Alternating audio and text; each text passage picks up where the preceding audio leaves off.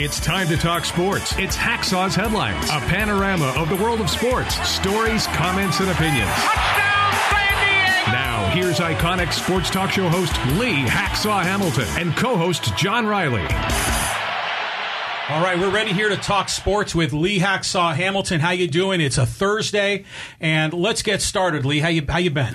Exciting time, very busy time, and a lot of stories that we have to talk about because there's a lot of topics on the table and a lot of unresolved issues, John. You know, I'll tell you what, what's going on in the world with the Padres is just unbelievable. I mean, there's just so much drama. I know, I think, what it is, El Nino showing up today to talk with the boss. What's going on with the Padres, Lee? Well, let's walk you through where we are with the Padres, and we'll start with a situation involving Fernando Tatis. Thursday meeting with General Manager A.J. Preller. Led to believe it was a clear-the-air session. I don't know that they're going to talk publicly extensively about that conversation, John. I do think one thing that might come out of this conversation, that the Padres might order Fernando Tatis to have surgery on that left shoulder. I still think that's a sticking point in the relationship between the organization. I have no doubt that A.J. Preller told Fernando Tatis, this is what we expect from you as a player. This is what we demand of you off the field as a person. We can't have these incidents, the secretive stuff happen to you that impacts us as a baseball organization. So, John, that's where it is now. We know that the first meeting with Preller was Thursday. We're led to believe that Tatis is going to address his teammates, and I don't know whether it comes Thursday night or Friday night before the game with Washington. And then on Saturday morning, he is scheduled to have a face-to-face meeting with the owner, Peter Seidler. So there's a lot of things in motion with Tatis. I think there'll only be one side doing most of the talking, and those will be the people who represent the San Diego Padres at this point in time.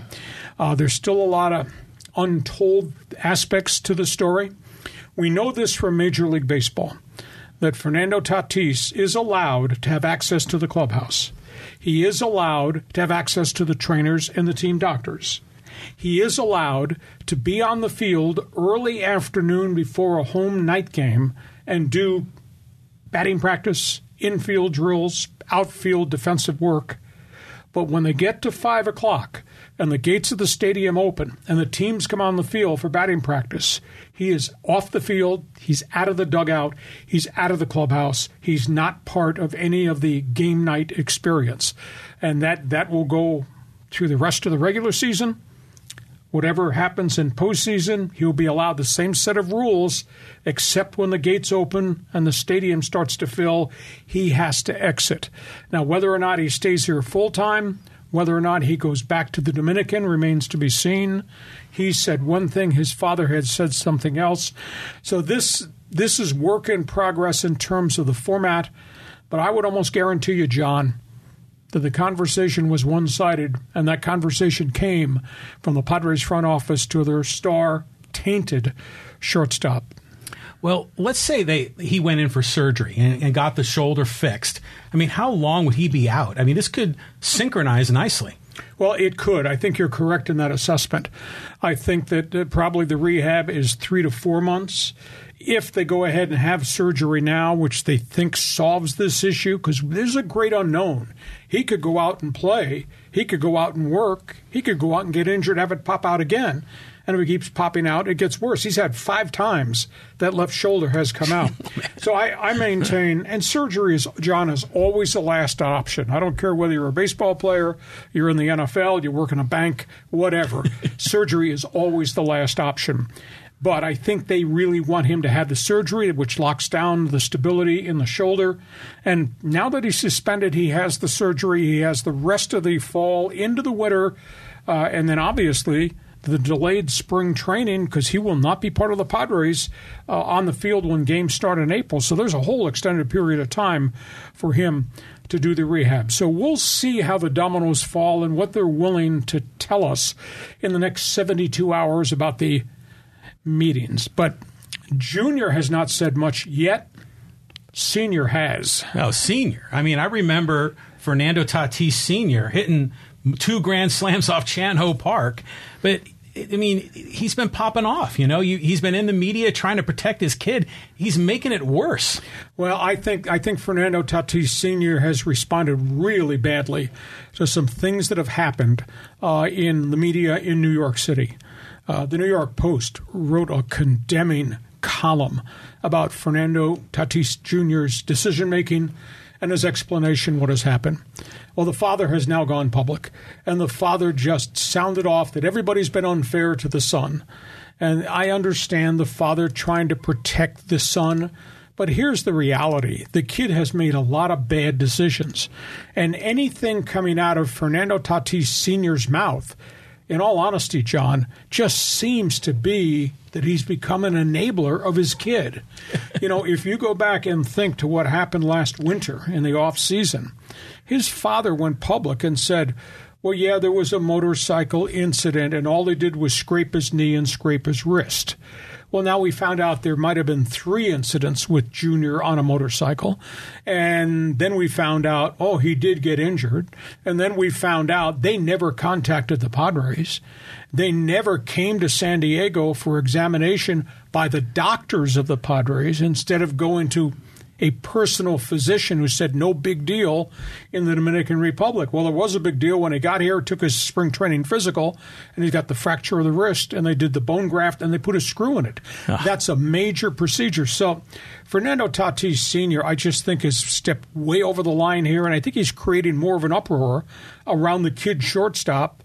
It's already tough enough on him, and the kid has to bear the responsibility of the bad decisions that he's made. But for Senior to go out and make the comment, TV ratings are going to collapse, millions of people stop coming to games. This, by the way, was an insignificant situation. This was a minor situation. He's so far off base, and he got roasted.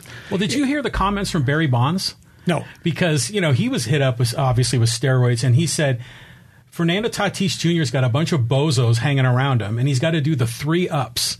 He's got to shut up, lawyer up, and barrel up. And I thought, man, that's pretty good advice. From a pretty bad guy who was tainted and stained himself, yes. I hope this is a one-time incident. My biggest fear, and we talked about this last week on our podcast, John, my biggest fear is that I think the money has changed Fernando Tatis Jr. I think he's living a very, very different lifestyle right now.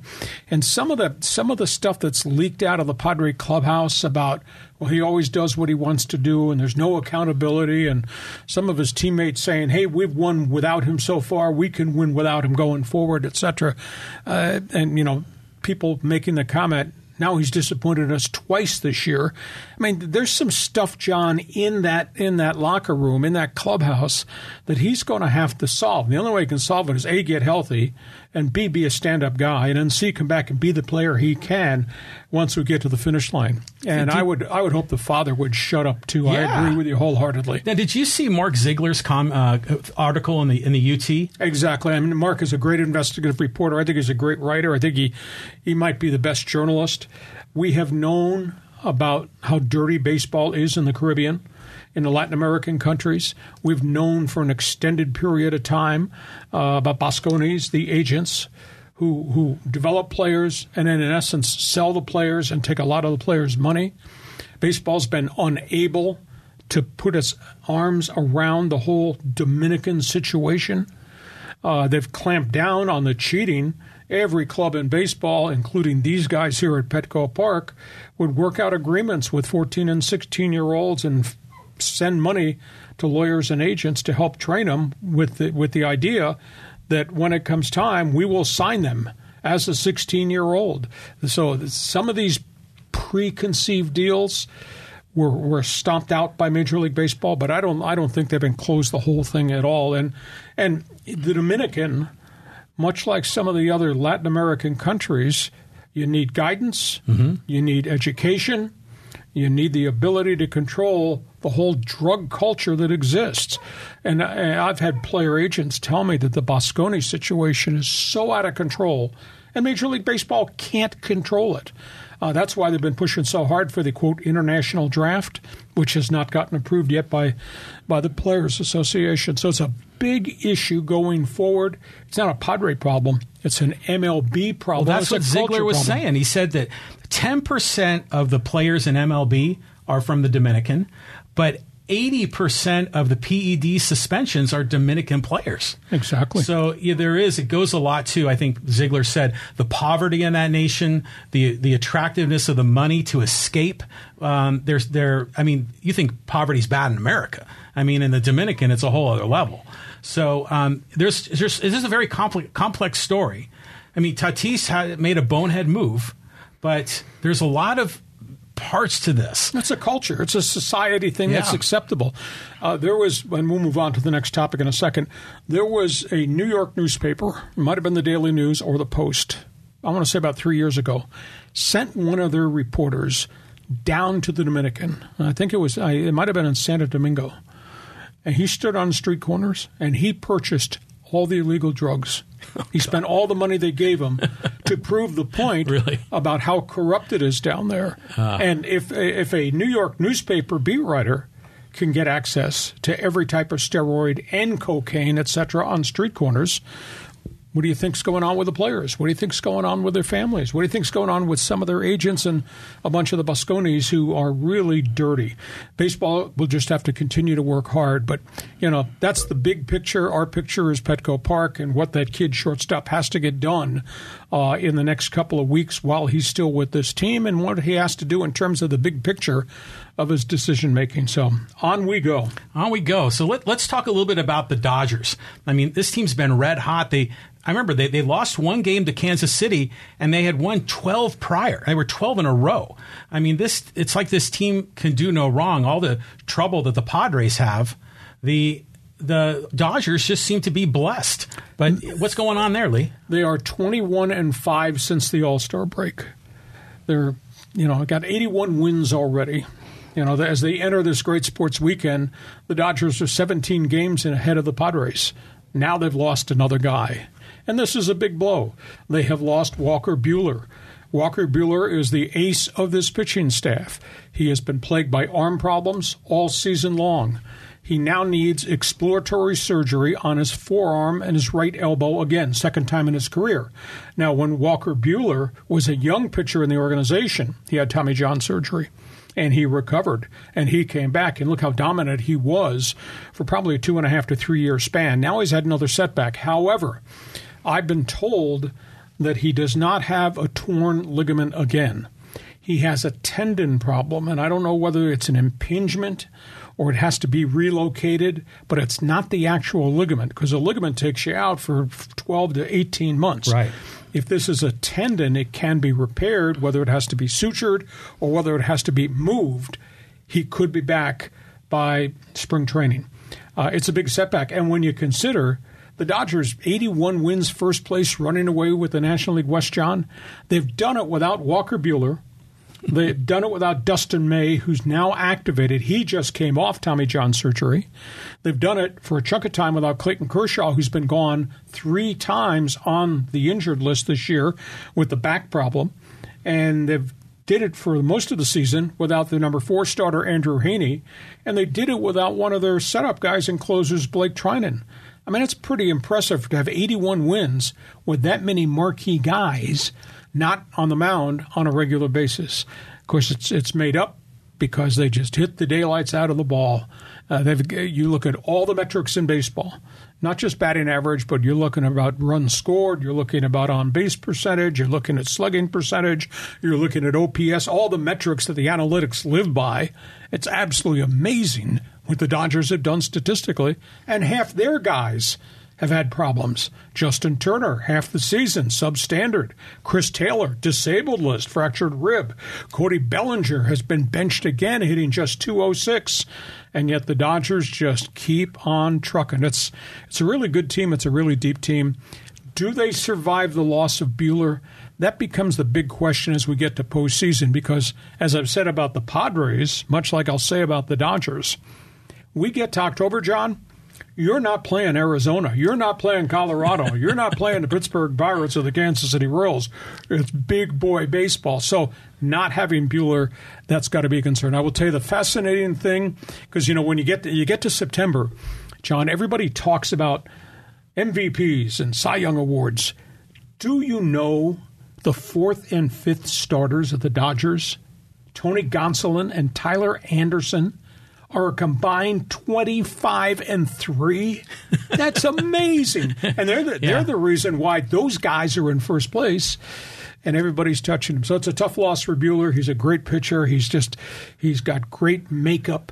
He'll come back from this. And there is a piece of good news. It's not a torn elbow ligament. Well, I mean, I'm looking forward to the postseason. The Padres are hanging in there in the number 6 spot. But, we've seen the Dodgers falter in the postseason, especially when they don't have to they don't get the advantage of a short season. Well, they've faltered because Dave Roberts has mismanaged the pitching staff 3 different occasions. But they've also won a World Series, and they're on their way to winning another divisional title with Dave Roberts. And it's a really complete team. It's a really good team. So that's the baseball topic on the table. And now we really got something to talk about, the NFL and what is happening next in pro football. I mean, it's unbelievable. I mean, you were here last time. We talked about Deshaun Watson, all the drama that's been going on with him. What's the latest in the Browns training camp? Well, he is done. He will not play. He was removed from the facility and the practice Thursday. He will not play any preseason games. And what was a 6-game suspension has now been upgraded, John, to an 11-game suspension, a $5 million fine, court-ordered counseling, and he must appear in a reinstatement hearing in front of Roger Goodell at the end of the suspension. 11 games means he does not play till December. Now, this came as a negotiated settlement. This was not handed down by the arbitrator, Peter Henry.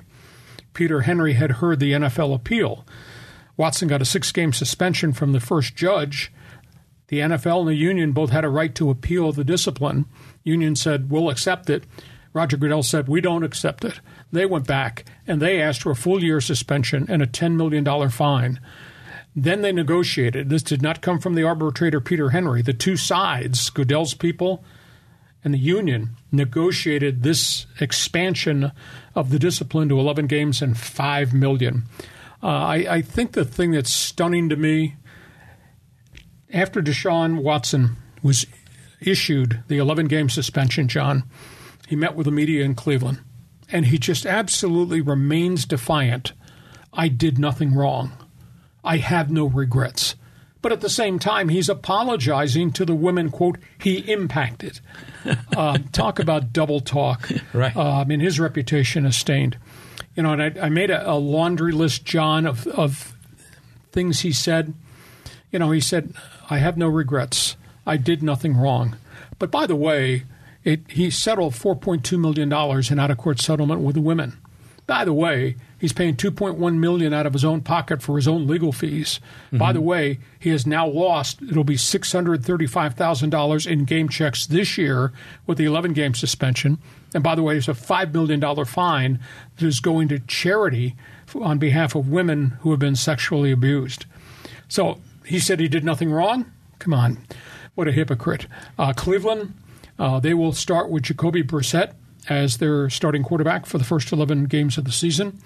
Ex-Colt, ex-Miami Dolphin, sub-500 record as a starter, but he's the one there that has been in practice, knows the playbook. This bears watching going towards August 30th. Jimmy Garoppolo is still out there. Cleveland might make a conditional deal to get him. I don't think Cleveland wants to take on a $25 million salary that Garoppolo's got from San Francisco, but that's not guaranteed money. Maybe that happens. Watson is removed from the Browns facility effective this Thursday. It's the second player removed from the facility that we're already talking about. So Watson is gone. Watson cannot be in the facility and have any interaction with the Browns till October 10th. He can then be readmitted to the facility for meetings only in the quarterback's room and with the coaches. No practice. Does not return to the practice field till November 14th. Then, obviously, he is established back on the roster and plays his first game December 4th. Cleveland, Houston, of all teams, that he's going to come back. So we know about Watson, what Watson has said. Mm-hmm. We know about the Browns' public stance. And I asked somebody in Cleveland to give me an idea how many female employees are in the Browns organization front office. And the number was given to me, I think, was 58. How do the 58 female employees in Cleveland feel about the organization and feel about the owner, Jim Haslam, considering who this guy is? And Haslam went public today, Thursday, with a brief comment that he has counseling he must go to.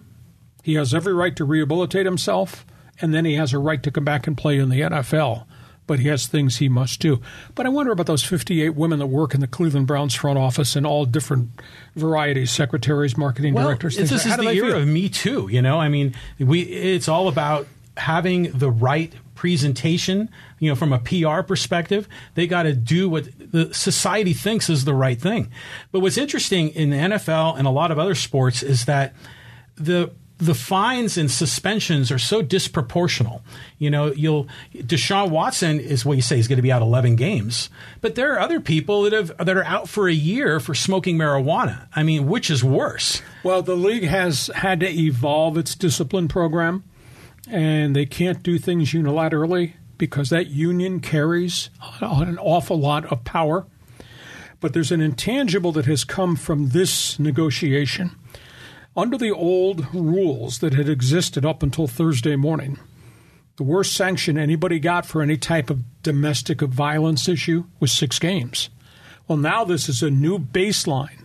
The next guy that steps out of line in the league as it relates to any type of sexual misconduct or assault, that's 11 games is the new standard.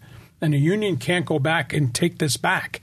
So I think the NFL won to a degree.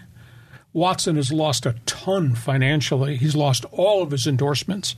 And by the time this suspension is over, John, Deshaun Watson will have missed 28 straight games because he didn't play all last year in Houston while it was on the inactive list, but he did get all of his money. So it's just a nasty story. But I think one of the intangibles is, and as you put that headline up, the NFL nailed Watson. There's now a new baseline for anybody that creates any type of domestic abuse or sexual misconduct incidents. Well, it's crazy. I mean, what's going on in the NFL? It's just unbelievable. But Lee, before we get to the next NFL story, I just want to just share with our viewers, you know, the lines are lighting up. You know, the chat line is going here. We got a lot of people here.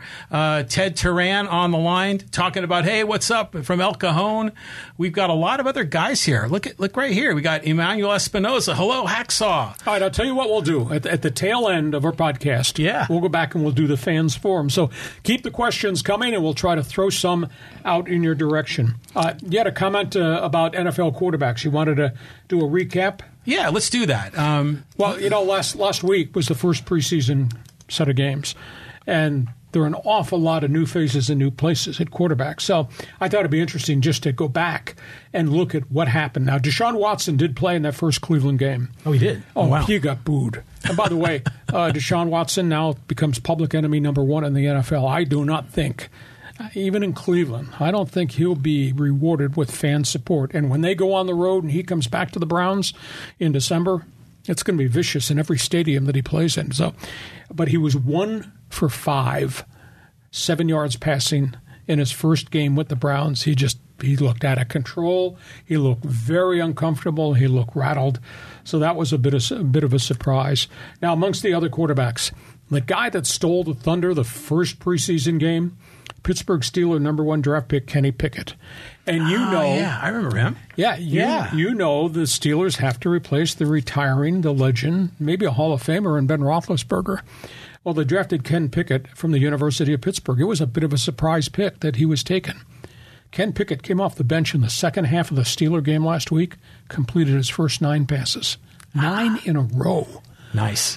And he finished 13 for 15 throwing it with 2 touchdowns. Now, that's a pretty impressive debut. I don't care that he was playing against the 58th player or the 88th player on somebody else's roster, and those guys are going to get cut. This is his first game as a pro. And the response today, Mike Tomlin was asked, what's next for Ken Pickett? Tomlin says, next game, He's going to play against the varsity, which means he's going to play in the second quarter, and he'll play starters with starters. It'll be interesting to see how he does. So that was pretty impressive. Not an impressive start for a couple of other kids on that draft board. Malik Willis, young quarterback, maybe the future quarterback, Tennessee Titans, looked panic-stricken. He was 6 for 11, 58 yards passing, ran the football way too much. You can't do that in the league. He's going to wind up in the hospital. He was just really frantic. I think he was just overwhelmed. Now, he's not. I don't think he's going to play this year unless something catastrophic happens to Ryan Tannehill in Tennessee. Interesting, Des Ridder, University of Cincinnati. Mm-hmm. Now, he hung on the draft board, John, till the third round. Atlanta took him. Desmond Ridder is supposed to sit and learn behind Marcus Mariota. His first game, he had 79 yards passing, 58 yards rushing, and led the Falcons to 2 touchdowns. Now, most of this was in the second half. That's a pretty decent start for a kid who had really good statistics at the University of Cincinnati. One guy that did not do well was Carolina's Matt Corral. He's the quarterback from Ole Miss. 1 for 9. Talk about panic-stricken. Mm-hmm. I can imagine him in the pocket. What is going on around me? This is not like playing at Mississippi. Right. 1 for 9 is not very good. So there's an awful lot of work to be done with him. Well, how about in Denver? Josh Johnson, I heard, did really well in the first week of the preseason. Josh Johnson might get a plaque in the Hall of Fame for having been under contract to the most teams in the league. He's played for like 13 different teams, been under contract. He's never, ever really been a starter. He's a backup. He's an insurance policy. He's a University of San Diego kid. It's really funny. But he can be on somebody's roster, and he might buy you some time. Mm-hmm. But he's not going to start in the league because that is Russell Wilson's team. Now, they're not playing Russell Wilson during the preseason. A couple of other notes. You're talking about young quarterbacks. Jordan Love, Green Bay. Now, that's the future beyond Aaron Rodgers in a couple years. Now, he's been there 2 years already. First game. Much to Aaron's chagrin. It doesn't matter. Aaron got his money and Aaron got his way. And, right. But I'll tell you, not an easy time for Jordan Love. 3 interceptions in his first preseason game as Green Bay got beat. So there's an awful lot of work for somebody that's already is in the program. It's not like he just got off the bus and has gone through one mini camp and has been asked to play. I mean, this was live fire. He threw 3 interceptions. He did throw a couple of touchdowns, so that was kind of strange. Seattle, it's a big debate because there is no Russell Wilson there anymore. And what should happen in Seattle? Well, they played Geno Smith and Drew Lock. Those are the 2 guys competing for the starting job. And they both played really well. They want to combine 21 for 30 for 203. That's pretty productive. So Pete Carroll was pleased.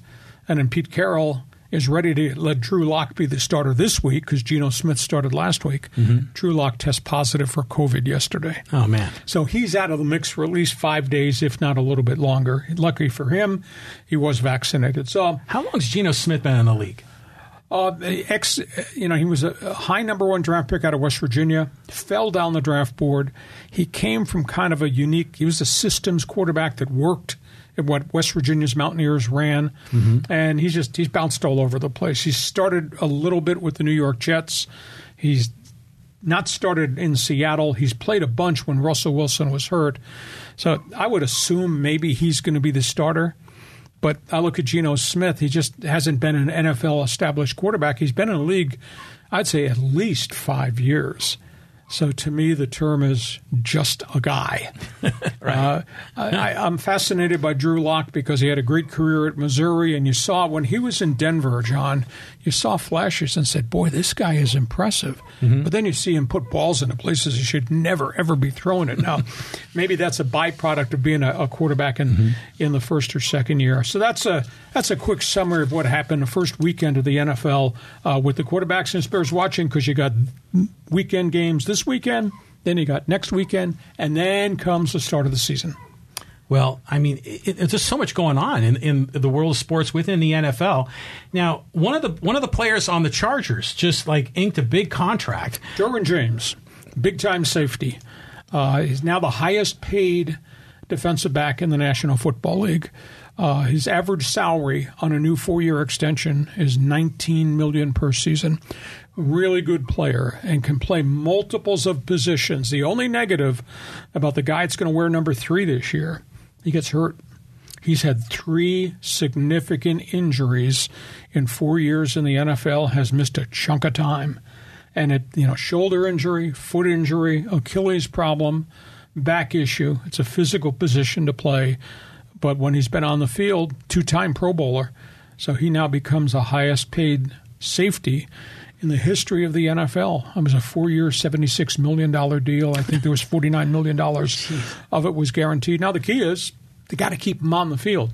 I'll tell you what, I'm so interested to watch the start of the NFL season because you look at what the Chargers have done defensively up front with the addition of Khalil Mack, what they've done at linebacker, and what they've done on the secondary with getting J.C. Jackson from New England, and now they get Derwin James back healthy.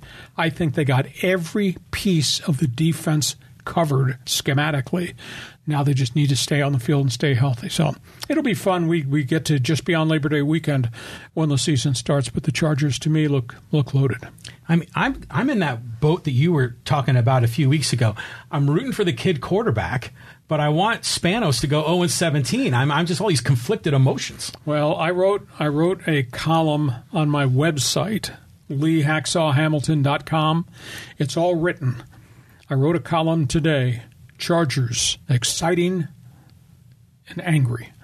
And I detailed specifically why I think this is going to be a fun year to watch them, and I detailed specifically what I felt about what was done to the city of San Diego, the fans of San Diego, the media in San Diego by that ownership. So in your spare time, go check One Man's Opinion column on my website. You'll like it. Now, we got other things to talk about. It's not all joy in sports. Let's talk about this NBA story with the Lakers. I mean, the Lakers, they're like the team that many San Diegans have adopted, but we're all still feeling the pain of Kobe's death. Where's the team going to go with LeBron? But there's been a lot of news, from the Bryant family. Well, his widow, Vanessa Bryant, has filed a massive lawsuit against the L.A. County Sheriff's Department over the death of Kobe Bryant. The deputies have been found to have taken pictures of the death site, of Bryant's body, of the daughter's body. Now, part of that is an investigation into the crash. But one of the rules are in law enforcement that's private information. That's information for an investigation. That's not information to be shared. And Vanessa Bryant got wind of reports that 3 sheriff's department officials who took those pictures on their cell phones showed those pictures to other people, other search and rescue people, other fire people, people that were at the crash site. But they also went places publicly and showed those photos to other people who are not law enforcement people. And she has filed a massive lawsuit against the L.A. County Sheriff's Department for what they did. And what they did, I think, is unethical. It's unfair. It's a terrible invasion of privacy. And the trial just started this past week, Monday and Tuesday, very emotional trial. She got so upset at the testimony when they showed video of one sheriff's department deputy in a bar on his cell phone showing the bartender the pictures of the dismembered Kobe Bryant. Can you think about the ethics behind that? I mean, it's not just unethical, it's immoral. I mean, this is law enforcement whose job is to protect and serve.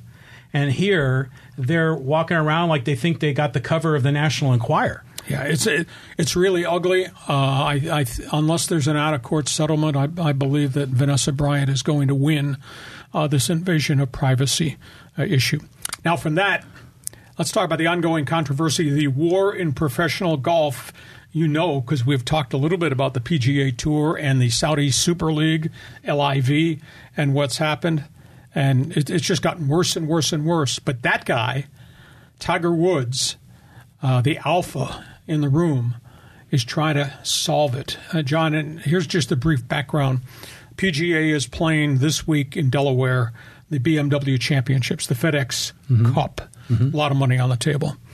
They're playing without 30 guys. 30 guys have now left the PGA Tour to go take the guaranteed money in Saudi Arabia.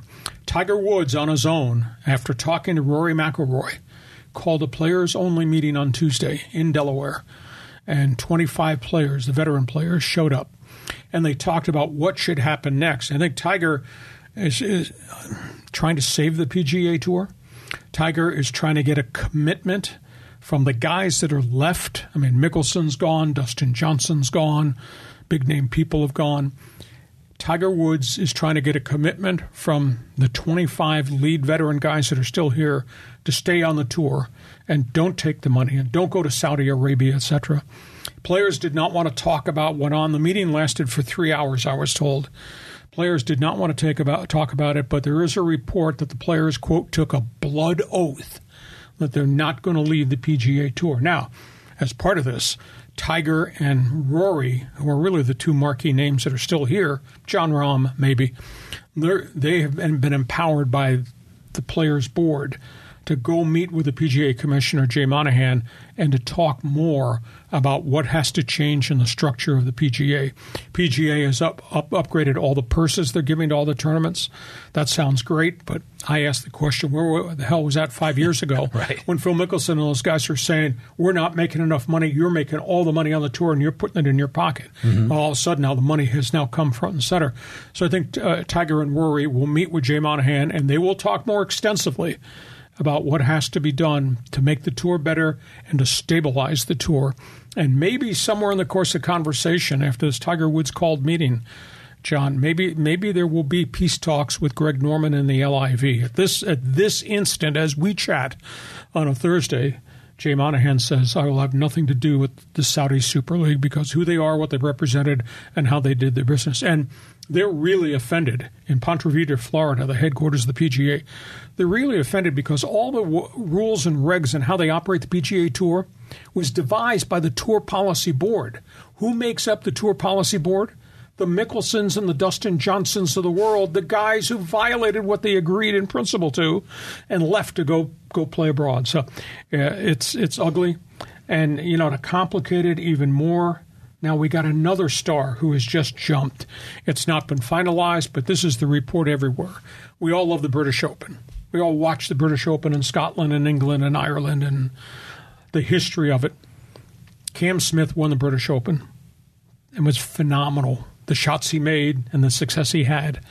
Cam Smith is jumping to the Saudi Super League. And just a month ago, prior to the British Open, he said, I have no interest at all. And now he's the latest to go. And just prior to him, Bubba Watson, who's become a journeyman, but has had a good career before injuries hit him. Bubba Watson jumped. So, John, there are now 30 guys who've gone to the Saudi Super League. And that's why there was such urgency with Tiger Woods to have this meeting. So that's the latest in golf. Well, I mean, if more guys defect, there's not going to be anything left in the PGA. That league, that organization is just going to crumble. Well, I'll tell you, you're right.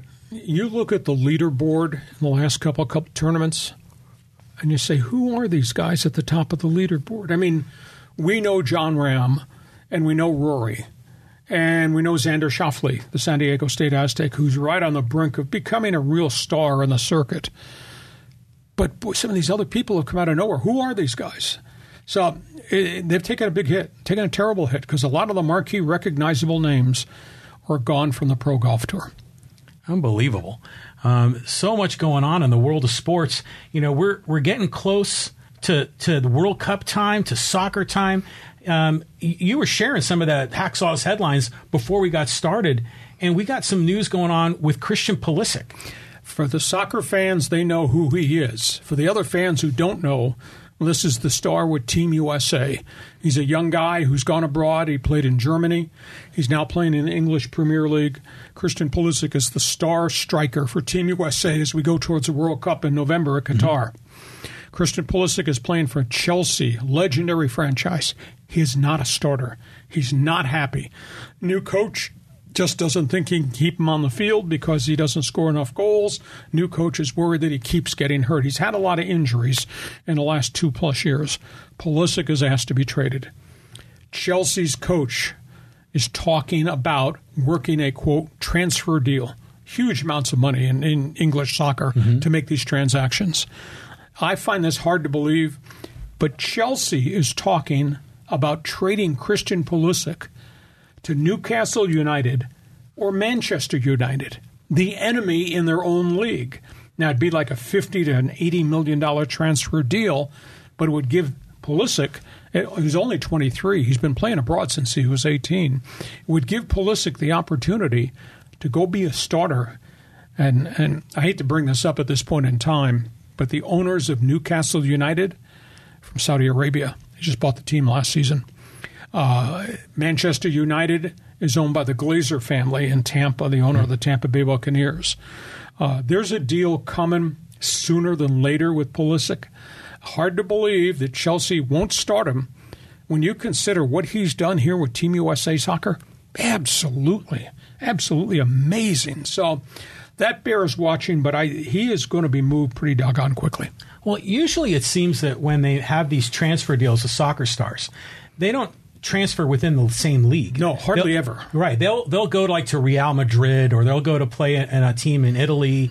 But it would be interesting if this happened in the Premier League. I mean, moving them around. I'm a big fan, especially of the U.S. men's team.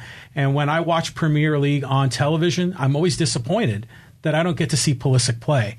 And I've always felt that he really is a world-class athlete. I mean, roll the clock back 30, 40 years ago, American soccer players were not at that level. No. But Pulisic is. So hopefully he does get an opportunity to play for another Premier League team. With the exception of Harry Kane, who was a 40-goal scorer a couple of years ago, there have been very few players that have gone from a team in the EPL to another team in the EPL. That it just doesn't happen. These guys, as you say, they wind up at FC Barcelona or Milan or Juventus, etc. So this bears watching, but evidently Chelsea doesn't believe in him, and Pulisic's going to wind up somewhere else. Unbelievable. Now, there's a sad piece of news. I know you have a long background covering the world of hockey, and you were sharing some news about one of their legendary players in the NHL. One of the great defensemen with the Toronto Maple Leafs. His name is Boris Selming, star in the 70s and 80s, very seriously ill abroad. He's in from Scandinavia. I think he's in Finland right now for treatment. He's age 73. He's just been diagnosed with Lou Gehrig's disease, ALS. And this is one of the great popular Maple Leafs, on the great franchise in the NHL. So there's a lot of sadness there. I don't know if he's going to be able to come back and visit Toronto again, but he's been there back and forth since he retired. But he modernized the game. If Bobby Orr was the greatest defenseman of all time, and rightfully so, back in the day with the Boston Bruins, this guy probably revolutionized the game that defensemen played in the 70s into the 80s. I think Selming played 16 years total with the Maple Leafs and woke up one morning and decided to go back home from Scandinavia. But it's kind of taken the wind out of the sails of a lot of people in the NHL right now. Wow. Speaking for myself, I'm a native Californian. I mean, hockey, a little bit foreign to me, right? But the more I learned about it, the more I understand the sport. I followed it to a great deal when Gretzky was on the Kings, and that was an exciting time. But the history of the NHL is something special.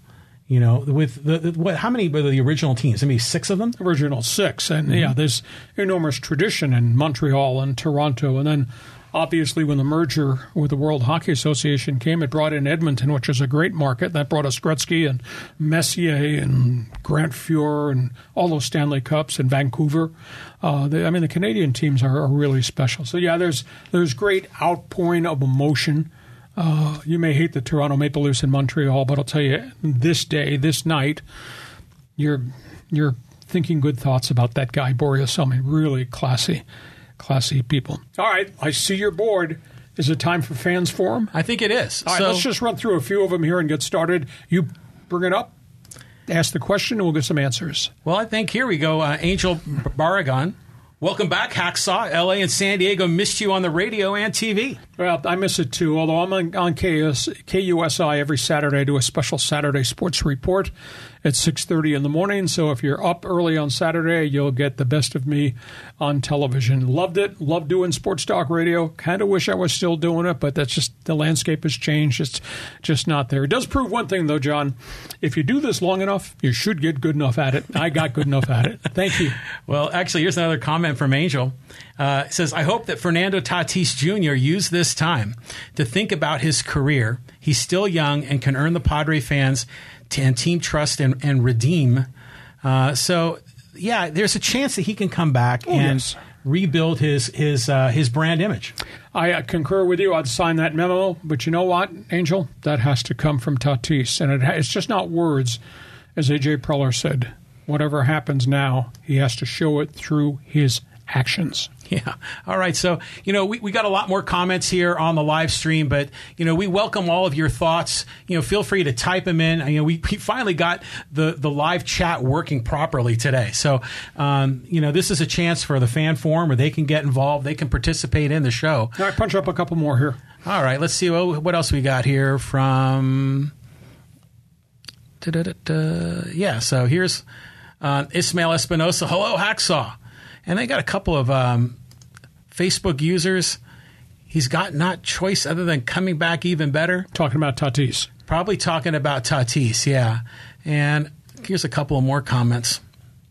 The fact that Tatis Jr. is having face-to-face meetings is a sign that he's taking the right steps immediately. Well, that's because he's been ordered to these meetings. He's not doing this voluntarily. But the only way you rebuild the bridge is through bricks and mortar. And the bricks and mortar will be with working with that general manager and with that owner.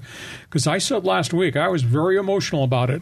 He betrayed everybody, including all these fans who have made him a hero. So he's got work to do to rebuild that bridge.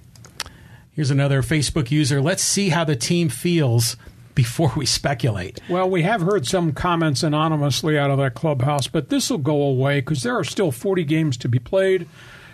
There's a playoff series to be played. I think the Tatis conversation is going to die down and go away because these guys have to fight off everybody that's trying to get to second or third in the wild card race. Atlanta looks like it's going to clinch the first wild card, so the Padres are in a real dogfight. And after a while, the media, which has a job to do, we do have to report what's going on and get reaction to what's going on. The media will stop asking questions about Tatis, and Tatis will probably go underground and won't be available, and that's okay. Next time I see him, I want to see him locked in playing baseball, hopefully having had surgery. Wow. I mean, you came in loaded with Hacksaw's headlines today. I mean, there were 11 stories, a lot on the table. What's the best way for the fans to engage with you and connect? Well, not only just here on Facebook, on Twitter, and the other social media networks. YouTube, obviously. Yeah. In addition to where we are on the audio spectrum. But I have the written website. I write on it every day of the week, LeeHacksawHamilton.com on the internet. And you can write me. Email is there. I try to answer as many emails as I can, but there's an absolute ton of stuff on my website. So hope you enjoy this. We do this virtually every Thursday. We've just started. As I told John, when John came to me and said, podcast, I said, okay. I said, I'm glad you know what you're doing because I don't know what you're doing. He said, I'll provide the content. You provide all the infrastructure. And we have. So, hey, we thank you for watching. We hope you'll join us again every Thursday and ask you to tweet and text and email all your friends. Tell them Hacksaw's Headlines is now up on the podcast on YouTube. Thanks again for being with us. John, we'll catch you next Thursday. Right on, Lee. Thanks. Join us again for Hacksaw's Headlines on YouTube, Facebook, and Twitter. And find the audio version on your favorite podcast apps. Touchdown, San Diego! For more content, go to LeeHacksawHamilton.com.